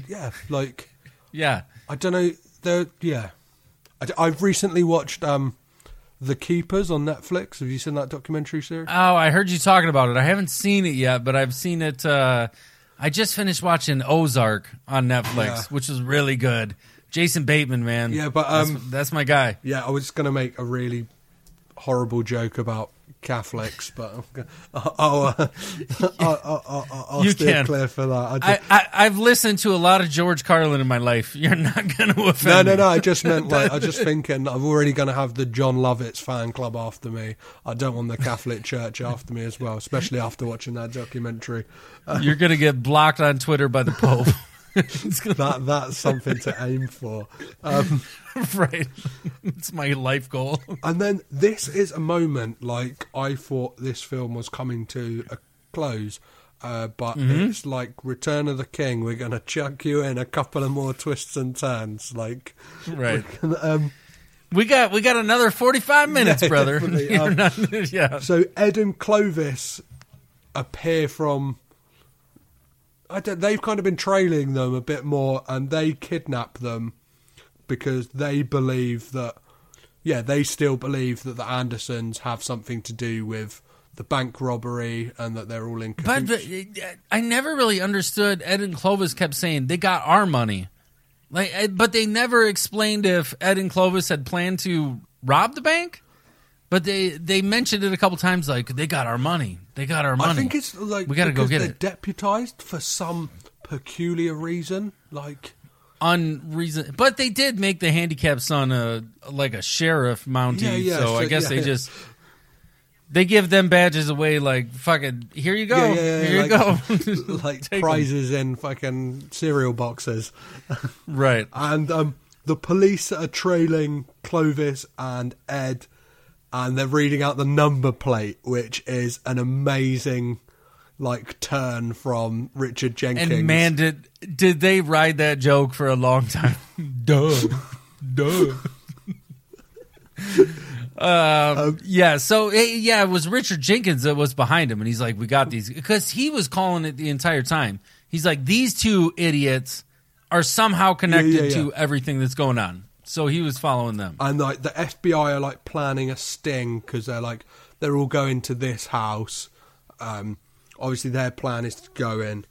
When they arrive, the mobsters have not just got the mum hostage, they've got the Andersons hostage. There's a guy sat on the couch in a onesie. I'm not sure if we'd seen him at all in the film before.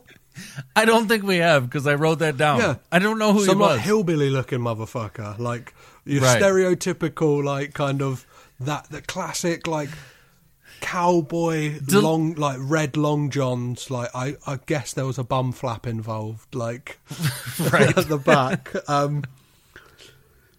But yeah, they kind of say to the mobsters, like, well, there's no money, like, and there's nothing here. Yeah, they storm the Andersons' house. Yeah. They kick the door in like gangbusters, and they're just they're in there doing it. And you're right. There's at least 10 people in that room. Yeah. It seems like the cashier from the diner's there as well for some reason.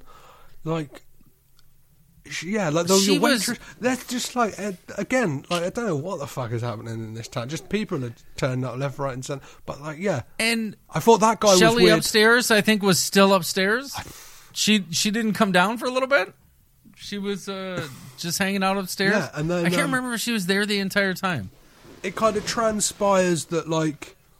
Again, there's another grand reveal that Dave's a liar. Like, it's revealed to the mum that there was no sick friend or anything like that.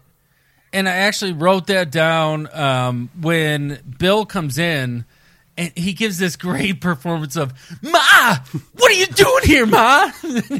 he's all over the place, like reaching out to her, like trying to grab onto his mother who's across the room, and all of this crazy horse shit that's going on. But yes, it is revealed that Dave is a piece of shit. Yeah. And then our previously mentioned hillbilly like springs into action. No, you know what? That was the sheriff's kid. Oh. That was the sheriff's kid. Now that I remember it. Okay, going back to it. Yeah, that was the sheriff, but I don't remember how he got there. Yeah, I don't know why he was there. Like, right. Yeah, honestly, though, that kind of human being is probably 90% of the time in his pajamas, walking around fucking Walmart, fucking picking up fucking Pokemon cards. Another brilliant moment we forgot to mention at the beginning of like when they come into the Anderson's house is when Clovis sits on the organ, right? And it kind of like lets out like a kind of like proper 30s like horror, like yeah. Dun, dun, dun. Yeah, super heavy. It's amazing. And but yeah, finally the son springs into action, like karate chops one of the guys and then shoots the other. No, I think he hits the one guy with the pistol. He butts him with the pistol, and then he shoots the other guy. And I own a lot of handguns. I know what they all can do. Not one of them can launch a human being 9 feet out a fucking bay window into the front yard. But good for him. Good for him for doing it. But he does, and he even looks at the gun like, what did I do? He's kind of looking at it like, this is crazy. I can't believe I did that. And then the FBI come in and like storm the fucking place, like it's going down, like, and they just arrest everyone. They're like, fuck it, we're not gonna take any chances. Like all of these people are implicated, like. And they've got the guy in the yard, at least 12 guns drawn on him. Yeah. And he has a brilliant line, this. He says like, "Oh, do you guys want to put a gun in my face?" Like, right. And there's all these guns. I mean, he looks like the poster of John Wick. Yeah. There's just guns, guns everywhere around his face. And then when they all arrive at the police station, they've all been arrested.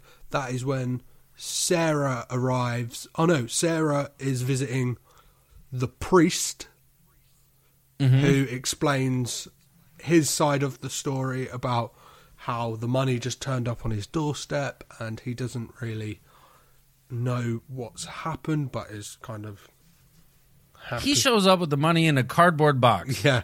Because the FBI agent asks Mrs. Anderson if she recognizes the free gentleman. She's like, no, I don't. They had ski masks on, and right. A point that they had made earlier was in the car they had pulled out of the river, they had found 3 ski masks, and Ed and Clovis say like those are definitely the guys who did it because they came in and bought from the store free ski masks from the store. And this is when like possibly Alvin is their saving grace in a way with his kleptomania, because Richard Jenkins said like it's kind of where are those free ski masks then?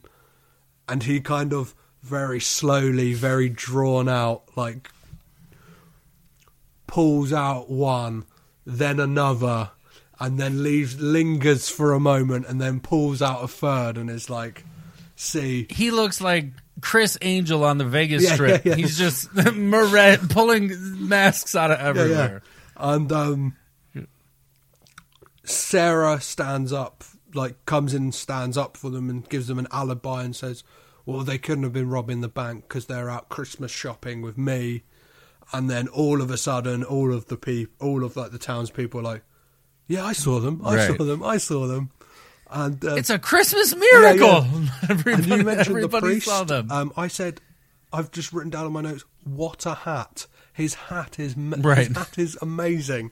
I want one of those hats. Like, it was almost like they lived in a town, like Santa's workshop. They were all elves with these huge, pointy fucking hats on. The hat kind of reminded me of like Coming to America. There's like a lot of those hats. Like, oh yes, you know what I mean? Like almost like traditionally African, like an African prince's hat or something like that. Right. Like, and then I've written down Richard Jenkins is an amazing comedy actor. Like, his timing is beautiful. This, and especially like losing his shit, like this and Step Brothers. Like he plays a man like pushed to the edge of like what someone should be put through amazingly. Like he knows in his heart that these guys did this thing, but he also understands within the confines and the thresholds of the law, there's nothing he can do about it. Yeah. And he delivers that great line. He's like, "You boys better clean your act up. You better not do this again, son, because again. Like, you've been given a lucky break here. Like all these people are vouching for you. Don't mess it up." And they're like, they even admit to it because they're like, we won't. Like, right. And then we're done. And then we get the next day, the mum says how she's proud of them, and they're ready to take their bus out of town. Sarah has come to say goodbye, and her and Bill. Sorry, I've chatting you're this good. long and I fucking forgot his name. I know, right? Jesus Christ. Yeah, she comes to talk to Bill, and he's like, oh, maybe I could live in a town like this. And it's like, oh, maybe this town. Maybe you could live in this one. Because, And he's like talking about like his grand plans of being a manager of a restaurant and then just giving away a load of stuff for free. The tips. Giving her the tips. I could pay your rent with my tips. Yeah, sure you can. Until your fucking ass is on welfare because... And he has his plan... his plan from earlier paid off because he got the kiss that he so desperately desired. And she gives it to him. Yeah. He doesn't execute the kiss. She lays it on him. He's not perving about anymore. Right.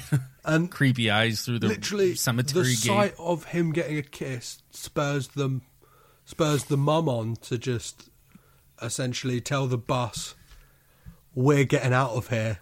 He's staying here. She taps it. Yeah. She taps it on the front and then delivers one of the weirdest lines in the entire film. When she looks at her two sons and says, well, I always known you two were attracted to each other.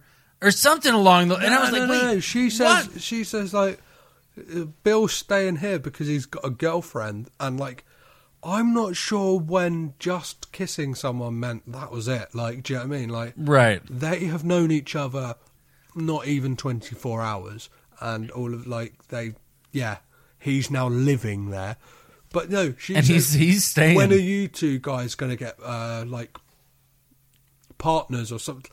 Like, not a term that is like, and then Alvin says, oh, we're not attracted to each other. Like, and they both laugh weird for a minute. But why would she say that to sons? Yeah. Those are both... if my mom ever said to me and my brother, like, hey, when are you two going to get together? I'd be like, what the fuck, Mom? Like, this is fucking really weird. What you doing right now? You're really creeping me out. And then they just like, they leave town. And yeah, I've written down in my notes for the ending because it's kind of Bill and Sarah walking off like down Main Street to live their life in paradise. Yeah. But how is that just acceptable? Do you know what I mean? Like, it's not. Imagine there was no plans or no arrangements made of like a U-Haul to like transport his stuff.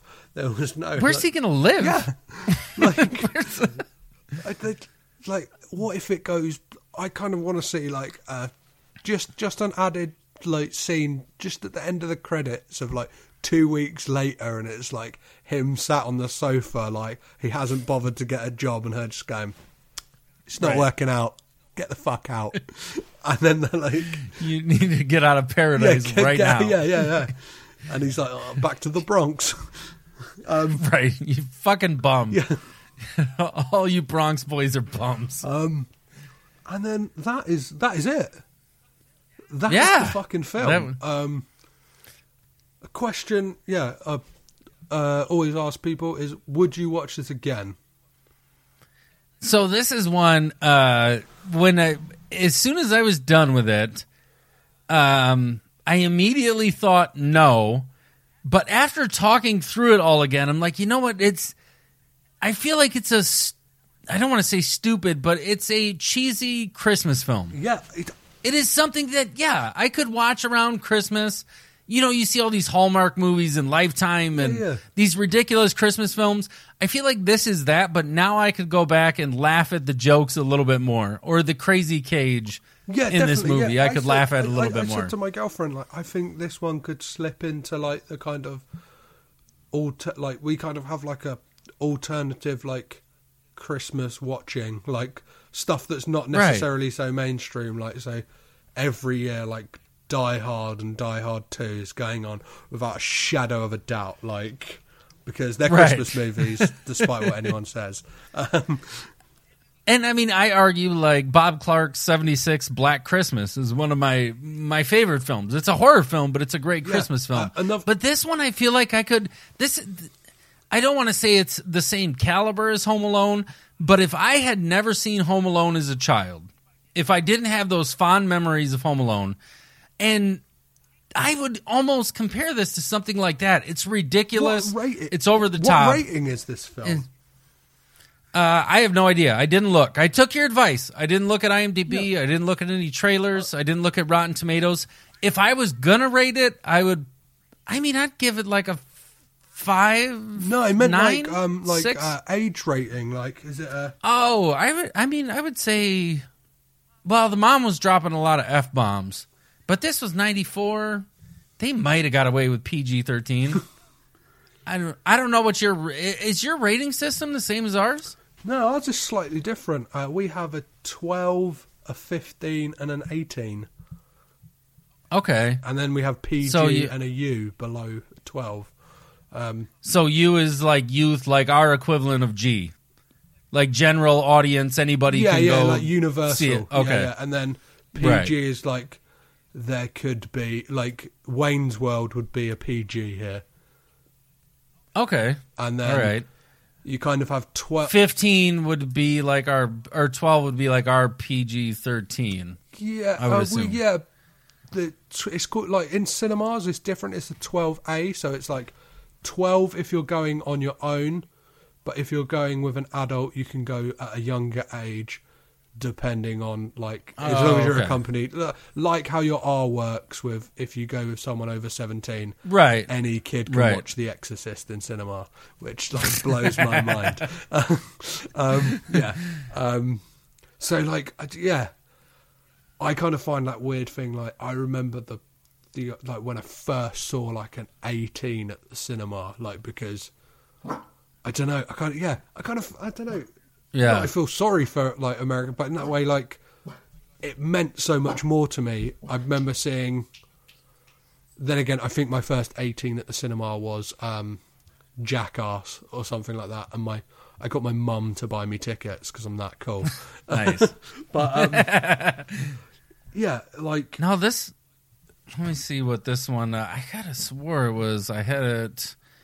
PG-13 over here. Oh, amazing. So I don't know what it is on your side of the pond, but that would... I could have swore there was a lot more F-bombs by the mom, though. Definitely. Yeah, I thought it was a bit like...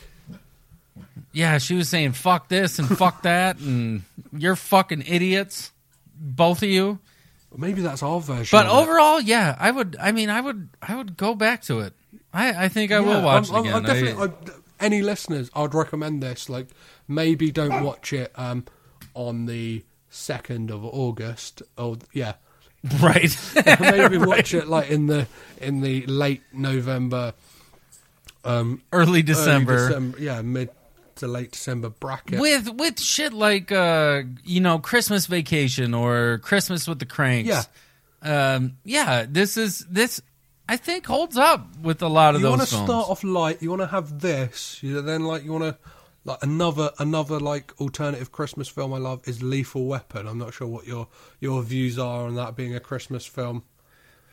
It is. So I've got unique views. So Phil and I, anyone who's listened to our show for a while, we argue Die Hard all the time, and I think Christmas for me, like, one of my favorite Christmas films is Gremlins. Yep. And I think it's not so much the actual story or the context, it's the aesthetic of the film that makes it a Christmas film.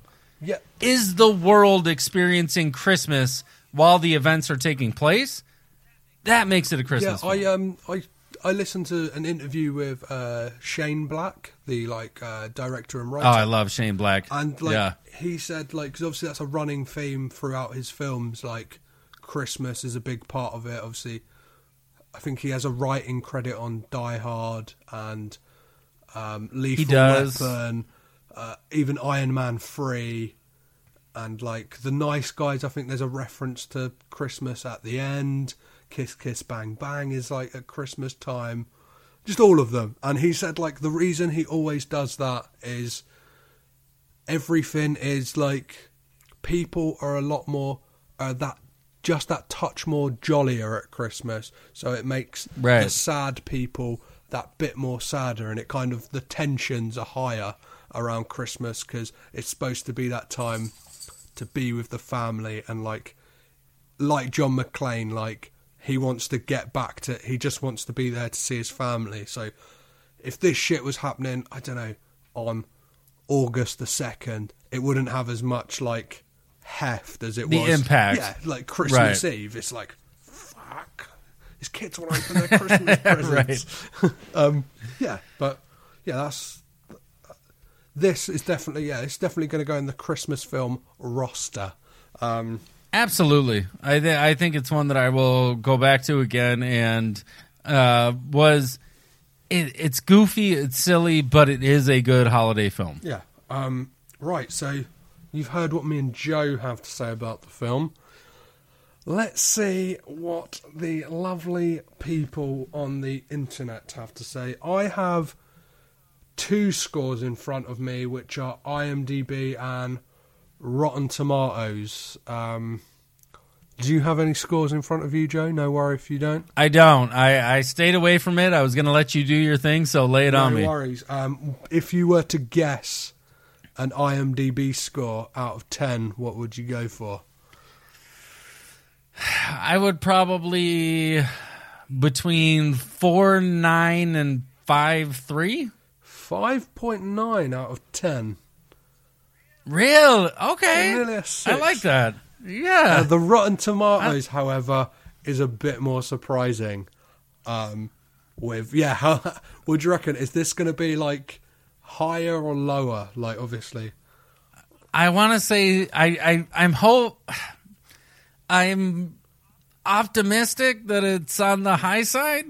10%. Higher than the 5. 10%? Yep, this film got 10% on Rotten Tomatoes. Fuck. That's rough. Yeah. Whew. Yeah, that's 10%. That seems a bit brutal. Yeah.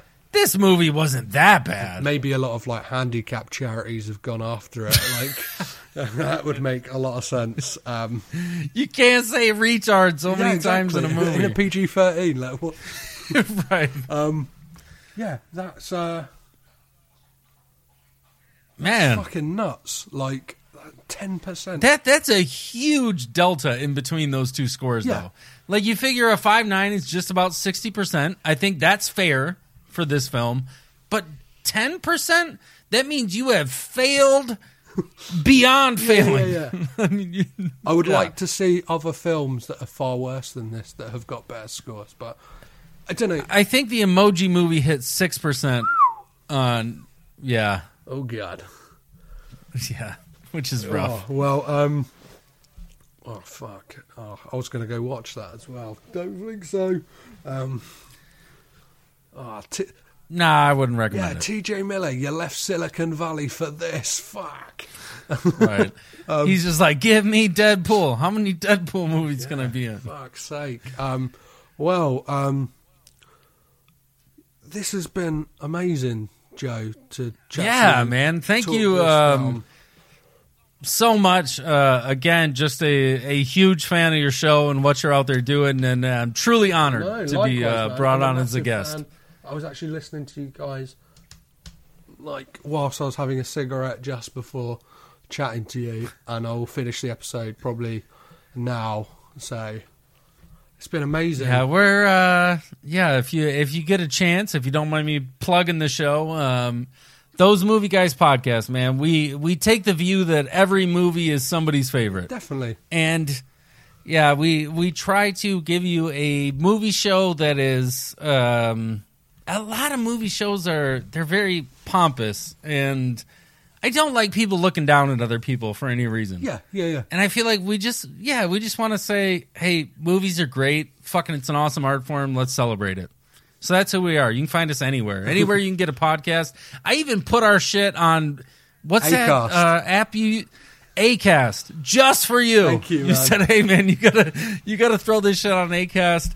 So hopefully we can chat with some more people from across the pond, man. It's definitely, man. It's an amazing world we live in. This connection that we make through podcasting has been almost mind blowing. Yeah. It's a really cool, community. People should listen to your show because you two are very weird in the fact that you have a love for a Serbian movie and Salo. You're a couple of freaks, and that's what makes the show so great. We are. But again, thank you, my friend. Genuinely appreciate it, man. Thanks for having me on. No worries. If you would care to join me in my famous, well, not famous, but like signature goodbye, I've been Petros Patsilivas. I've been Joe Merle. We've been Caged In. You've been rad. Bye! This podcast is presented by the Breadcrumbs Collective, home of the Pod Charles Cinecast, Caged In Coppola Connections, A Driptown Limerick, Maine, Franchised, and many more to come. Our shows are all presented ad-free and made possible by listeners like you. Please support our shows by subscribing, leaving ratings and reviews, and becoming patrons at patreon.com. If you'd like to learn more about Breadcrumbs, head over to breadcrumbscollective.com. Breadcrumbs. It's more than a podcast network. It's family.